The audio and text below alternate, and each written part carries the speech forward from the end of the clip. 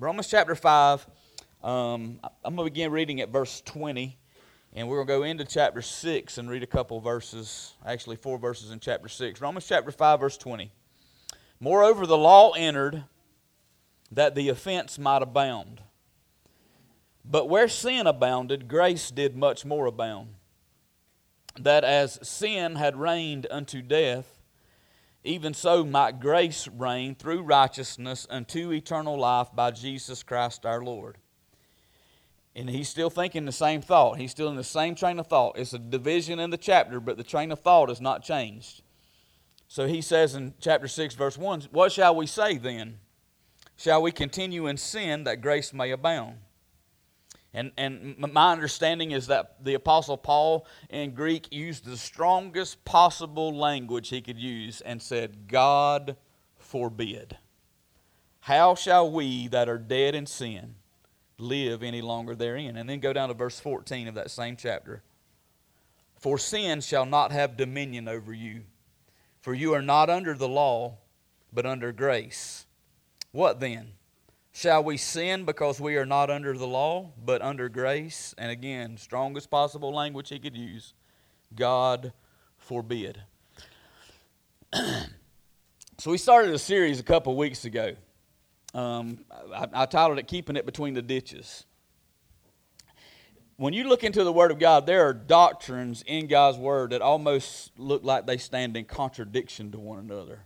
They're paradoxical in that they look like they're presenting two contradictory truths. And while that's not the case, there are no contradictions in the doctrines in the Bible. They complement one another. But sometimes in our effort to resolve the paradoxes, we run ourselves into the ditch. These biblical doctrines that seem to contradict each other but really complement each other create tension for us. And we can't figure out which way it's trying to pull us. And so sometimes in our attempt to reconcile or resolve the seeming contradictions, we run off the road. We don't stay on that straight and narrow path. And I said to you in the first message that I don't believe I don't believe anybody understands everything that there is to understand about God's Word. And obviously some of us got some things wrong, because we don't all agree on some things. My fellowship with other pastors who believe differently than I do on some matters has been good for me, because I realize that there are these tensions that can't always be completely resolved and reconciled in our own hearts and minds, nor do they need to be. God didn't call us to reconcile and resolve them all. He called us to believe them all and to live between them all. That keeps us out of the ditches on both sides. So last week we considered two of the biggest tensions in God's Word, and those tensions involve the very nature and character of God. And when you get the nature and character of God wrong, then all your doctrine that comes out of that is going to be wrong. So when you get in the ditch about the nature and character of God, you're going to wind up in the ditch all over the place on a lot of different, on your beliefs, on your values, on your convictions on certain matters. And so this is the paradox that we looked at last week. Is God holy or is God loving? Is God holy or is God love? The answer to that is He's both. And He's not more holy than He is loving, and He's not more loving than He is holy. He is equally holy and equally loving. Now that doesn't sound right to us, that God could be both, but He is, and that's the way the Bible presents Him in equal measure. And I told you last week, if you err in this, and you don't have to be a grievous error. You don't have to say God is only holy and God is not love. You can simply say God is more holy than He is loving, and you'll get in a ditch of legalism. Or you can flip that script and say God is more loving than He is holy, and you'll get in a ditch of lawlessness. Liberal theology, if you will. So you've got to keep this, that God is holy and God is love, and He is equally both, and there's no contradiction between the two. They complement one another. We don't have to fully understand that or reconcile that or resolve that. We just live between those parameters.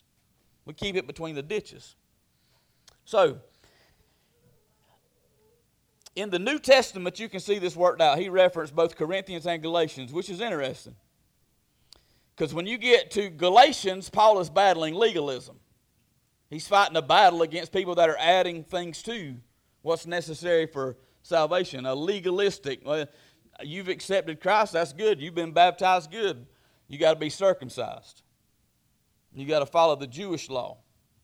And so Paul's fighting this battle, and he's like, you're making the gospel of none effect because you're following all these rules, thinking that makes you righteous, and you've already been made righteous by the Holy Spirit working in you.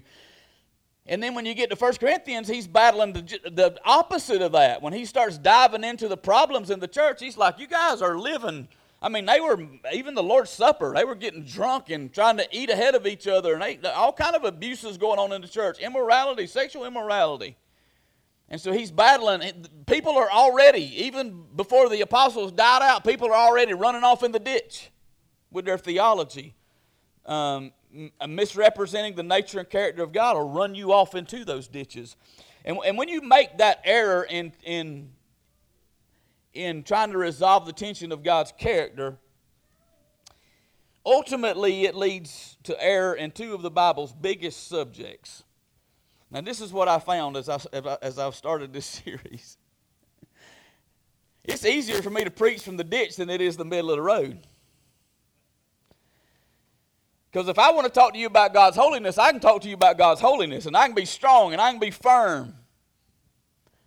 But it's hard for me to also preach to you about God's love at the same time. So it's easier to preach from the ditch.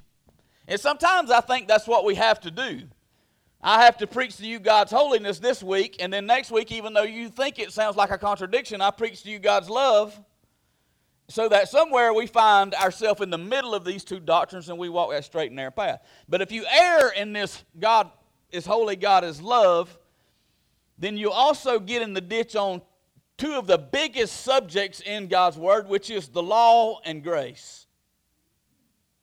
The law and grace. If you misrepresent the character of God, you're going to find yourself in the ditch on one of these doctrines, or both of these doctrines. And a lot of people have made this error to the point that they have actually pitted the Old Testament against the New Testament as if they are enemies of each other. But I've heard some go so far as to say, just unhitch yourself from the Old Testament, you don't need it anymore. Now, here's a big problem with that. When Jesus preached and taught the Bible, he taught the Old Testament. When Peter, James, and John taught the Bible, they taught the Old Testament. They used the Old Testament to teach the doctrines of faith. They're not enemies of each other. We don't have to unhitch ourselves from the Old Testament, which most would consider to be the law, in order to receive the grace of God that we find in the Lord Jesus Christ. They don't contradict one another. They complement one another. In fact, the best way I've ever heard it put is that the Old Testament is the New Testament concealed, and the New Testament is the Old Testament revealed. God has opened up His entire plan to us. We see the law and grace not as enemies. And by the way, if you take that, we don't need the law. We don't need the Old Testament anymore. We got a New Testament. God authored both of them. And He's not contradicting Himself, and He didn't change His mind. He started from the beginning, and He took it to the end and gave us the whole scope of His plan and His purpose of redemption. But let me just start with a simple premise. And again, I find this hard. It's harder to preach this entangling the two doctrines than it is to preach them separately. So hang with me. I don't have any fancy outlines. I have found it almost impossible to outline when you're trying to teach these doctrines. I'm trying to blend them together, and later on we'll pull them apart and look at them one at a time. But let's start with a simple premise. God is good. Amen? All the time. God is good. God gave us the law, therefore the law is good. God gave us grace, therefore grace is. So the law is good and grace is good. And I will readily admit to you that how they fit together is sometimes very difficult to understand and can be very confusing to us, but they are not enemies. Spurgeon, this is something that I read that Spurgeon wrote about the law and grace. He said, some men put the law instead of the gospel. Others put the gospel instead of the law. Some modify the law and the gospel and preach neither law nor gospel. And others entirely abrogate the law by bringing in the gospel. And can I tell you, all of those are errors. And that's the point that Spurgeon was making, is that you can't take any one of those positions and reconcile it with the whole counsel of God's word. It's all error. Now that ain't, even Spurgeon ain't easy to understand anyway. He's a prince of preachers, but now he gets deep. He can take a verse of scripture and preach 2 hours on it. Y'all lucky I ain't Spurgeon. He'd hold 10, 20,000 people's attention for 2 hours. But listen, that ain't, even that statement is not easy for us to wrap our mind around, but it illustrates for us how easy it is to bounce between the ditches on these things. And the truth of the matter is all of us have probably at some point in our explanation of the Bible or our understanding of the Bible, all of us have probably been in every one of those ditches that Spurgeon talked about, trying to reconcile these doctrines instead of just believing them and trying to live between them. Now, there are literally hundreds, if not thousands, of verses that people will use to prove any and every position regarding the law and grace. You can pull out this verse and pull out that verse and pull out that verse and prove how important the law is. And then you can turn right around and pull out this verse and this verse. Even in Paul's writing in Romans, you can pull out those verses and says we don't need the law anymore. And so, I'm not going to do that this morning. But if you take and cherry pick, you can prove whatever position that you want to prove about the law or about grace. I simply want to prove to you this morning that the law and grace are not enemies, they're friends. And they're not working against each other, they're working with each other. And their work with each other is to work for our good and for God's glory. And so let me just kind of connect it to last week's sermon real quick and see if you can get in this same line of thought that God's had me in for months now as I've been kind of putting together this series. When you talk about God being a holy God and God being a loving God, what the law does is connect us with the holiness of God. It is reflective of God's character. But when you look at the grace of God that's been revealed to us in the Lord Jesus Christ, God's grace is reflective of His love for us. And so you see, the law and grace are both balancing. They help us see God for who He truly is. They help us worship Him for who He truly is. They help us serve Him for who He truly is. Jesus is both our Savior, right? That's grace. And He is our Lord. He is our Master. That's law. As Savior and Lord, Jesus reveals both the law of God, the holiness of God, and the love of God and the grace of God. We see that fulfilled completely in Christ. So in Romans chapter 5, verse 20, Paul said that the law entered so that the offense might abound. Now, he made this clear in other places. I'm not going to go back and try to pull all of this up, but he said before the law came, sin was already in the world. It didn't take the law to introduce the world to sin. Sin was in the world. And men were condemned under sin before the law ever came. But what the law did was made sin exceedingly easy to see. What the law did was expose sin. It made the offense abound because it was codified on tablets of stone. It was codified by the voice of God speaking to His servant Moses, penned on paper, on papyrus, and handed to the people so that there was no excuse for it anymore. It's no longer just verbally handed down. It's no longer just in our conscience. It's written for us to see so that we're without excuse. The law came so that people might see the abundance of the offense of their lives towards God. But then Paul went on to say that when that sin abounded, that God's grace did much more abound. So he said in that 20th verse that God's law revealed our sin in an abundant fashion, and then God's grace removed our sin in an even more abundant fashion.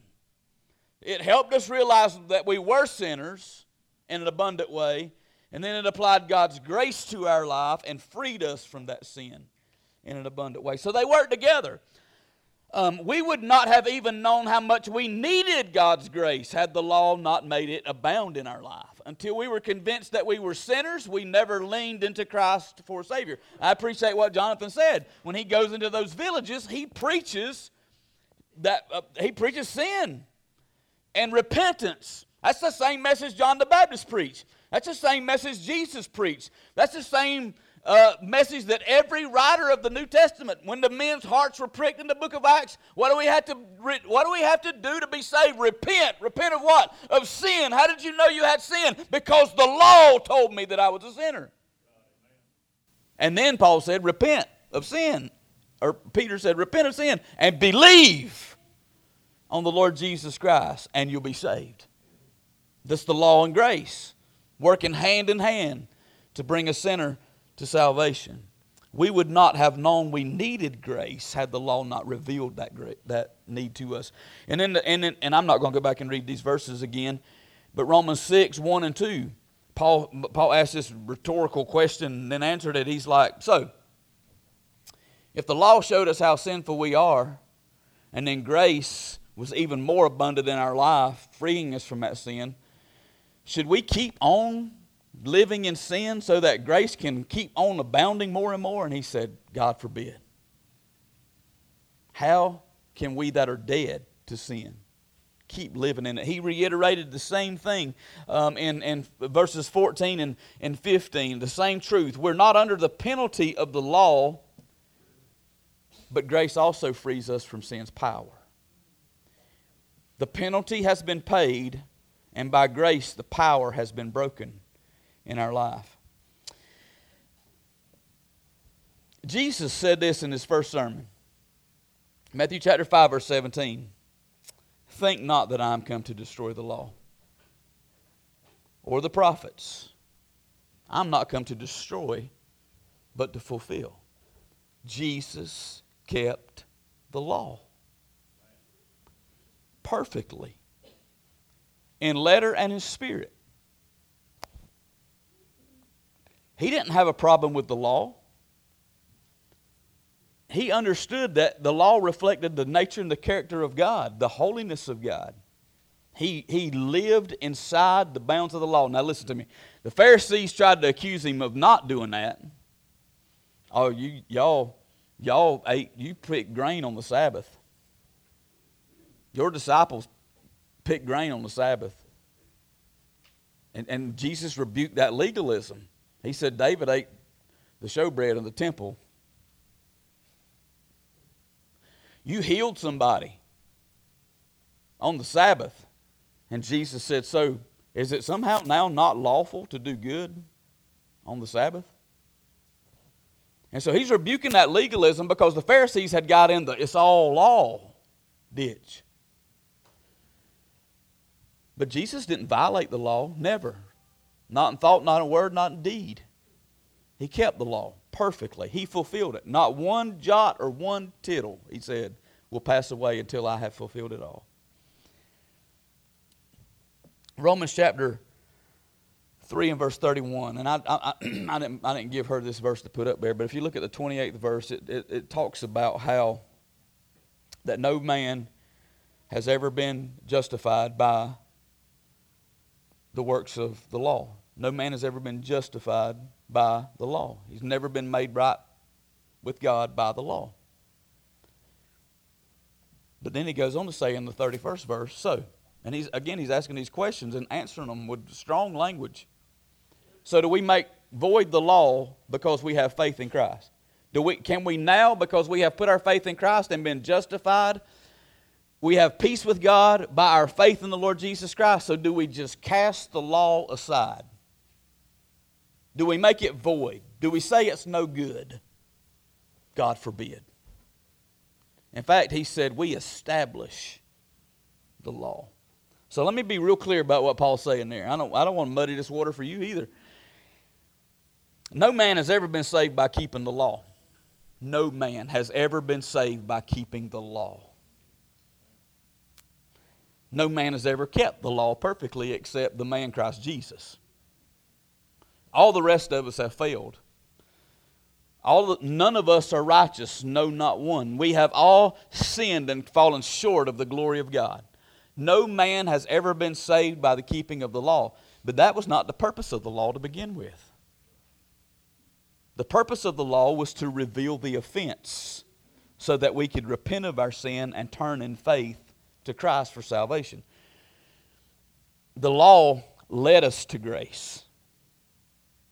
And then grace wrote the law on our heart. Now that's what the Old Testament says about the law. That God took away the stony heart out of us and replaced it, so that the law of God is now written in the heart of a believer. Whether you had this Bible laying in your lap or not, when you become a Christian. Listen, when I became a true Christian, there were some things in my life that I knew from the very moment that I was saved that they had to go. Was that true with you? I mean, nobody had to tell me, you need to stop this, you need to quit. When I repented, when I acknowledged that I'm a sinner in desperate need of a Savior, and I submitted to Christ as my Lord, I knew when I stood up, there are some things that you have to stop. I was under grace now, but grace taught me. John Newton wrote the song.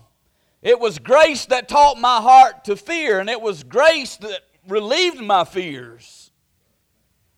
He wrote his law in our heart. It was the law that led us to grace, and then it was grace that wrote the law on our hearts and teaches us how that we can live a kind of life that honors a holy God and points other people to Him. Titus chapter 2, I'm going to read this. I'm almost done, I promise you. Titus chapter 2, verse 11. For the grace of God that bringeth salvation hath appeared to all men. We're talking about grace that brings salvation hath appeared. But what else does it do?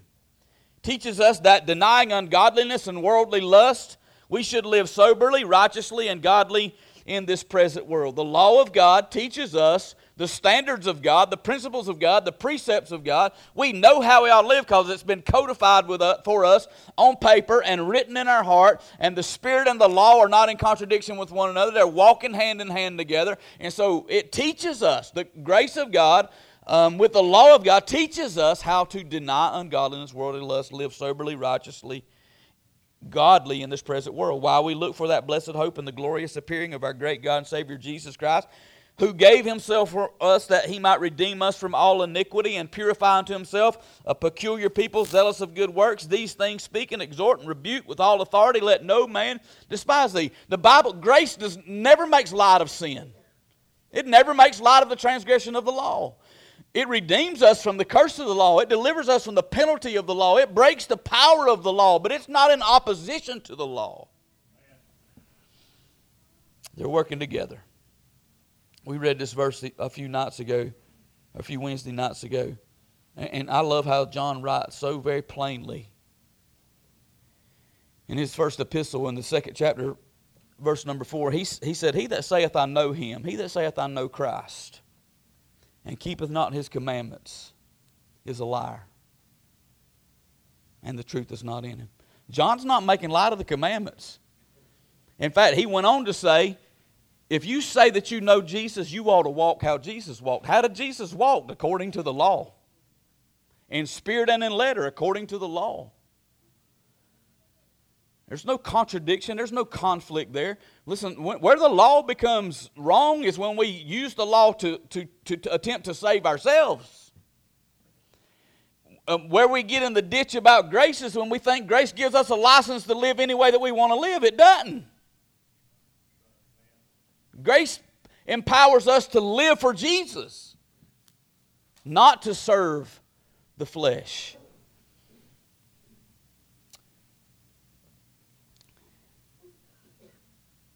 Let me see if I can say it real clearly for you. The law points out sin, and grace saves us from our sin. The law is the will of God And grace is the power to do the will of God.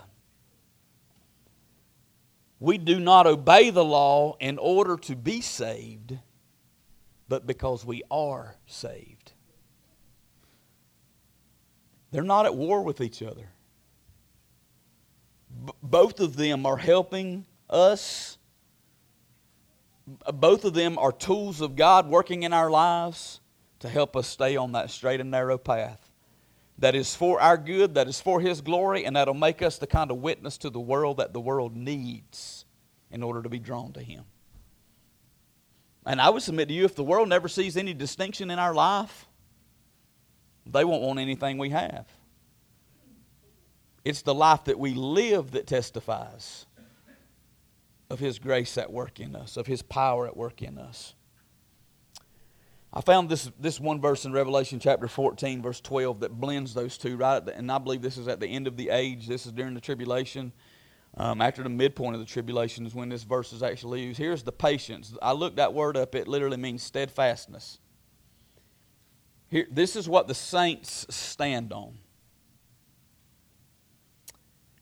They keep the commandments of God and the faith of Jesus. Now listen to me. John's not saying it's Jesus plus. If you have Jesus in your life and you're following Him as the Lord of your life, what did Jesus do with the commandments? He walked in them. Now you and I are not going to do that as perfectly as He did, but that's where that grace comes back to forgive us and cleanse us and strengthen us and empower us. We don't have to live under that dominion of sin anymore. In the same context that Spurgeon gave that earlier quote, he said this: the law of God is the what? The grace of God is the how. The law of God is the standard. The grace of God is the means. The law of God is the effect God wants to see. The grace of God is the cause that brings forth that effect. That's good. Spurgeon wasn't in the ditch on either side. Spurgeon knew the value of the law and the value of grace. They can't do each other's job, but they work hand in hand to do the work of God in our lives and the work of God through our lives. Now, the Ten Commandments are God's law. And I ain't going to get into a long discourse about this, but the Jewish people had civil laws and they had ceremonial laws that were never meant to apply to the church. But there is no evidence whatsoever anywhere in God's Word that the moral law of God contained in the Ten Commandments has ever been nullified, period. Those Ten Commandments were never spoken in an ill manner in the New Testament. Jesus reiterated them. Paul reiterated them. The commandments of God they stand. The first 4 deal with our relationship with God. The last 6 deal with our relationship with each other. Jesus summarized them in 2. Love God with all of your heart, soul, mind, and strength. And love your neighbor as yourself. He said on these 2, hang all the law and the prophets. Now, you know what the legalists did. They took 10 and made 613. And Jesus said, you've overcomplicated. You're trying to save yourself. And the law, that ain't what the law was given for. The law was here to make your offense abound. And here are the offenses. If you violate any of these 6, you have sinned against your fellow man and against the holy God. If you violate any of these 4, you have sinned against the holy God. Romans chapter 13 verse 10 said, love worketh no ill to his neighbor, therefore love is the fulfilling of the law. So now Paul says we can boil it all down to 1. Don't work any ill towards your neighbor, and you fulfill the law. In the verses that follow, Romans 13:1, Paul instructs us how to live our lives in such a way that we point other people to Jesus. So this is verse 10, that love don't work any ill to his neighbor, love fulfills the law. Then he tells us how we ought to live our life. Not people walking in darkness, not people in revelry, not people in drunkenness, not people in wickedness. But we ought to live our lives in such a way that we point other people to Jesus. And he concluded that thought in verse 14 when he said this, put you on the Lord Jesus Christ. What if we put on the Lord Jesus Christ, we're going to walk like Jesus walked. How did Jesus walk? He walked in the letter and in the spirit of the law. So here's what Paul said, put on the Lord Jesus Christ. Walk like he walked. Don't use grace as an opportunity to feel the lust of your flesh. Paul said the same thing in Galatians when he's arguing. He said, now I'm telling you, grace has set you free from the law, but don't use your liberty as an occasion to serve your flesh, but by love serve one another. That's what grace and the law does in our life. So, God's law and God's grace gives us the ability to walk in liberty. We are free from sin's penalty. Since power has been broken in our life, we're at liberty to love God. We're at liberty to love people. We're at liberty to walk according to the Spirit of God, not being led by the lust of the flesh, but being led by the Spirit of God from the inside out to walk in the way of Christ. And when we do that, we are a reflection of God's character. We declare to the world the beauty of His holiness and the depths of His love at the same time. We point people to the cross. That's where I ended at last week, and that's where I'm going to end at this week. If you want to know how holy God is, you look at the cross.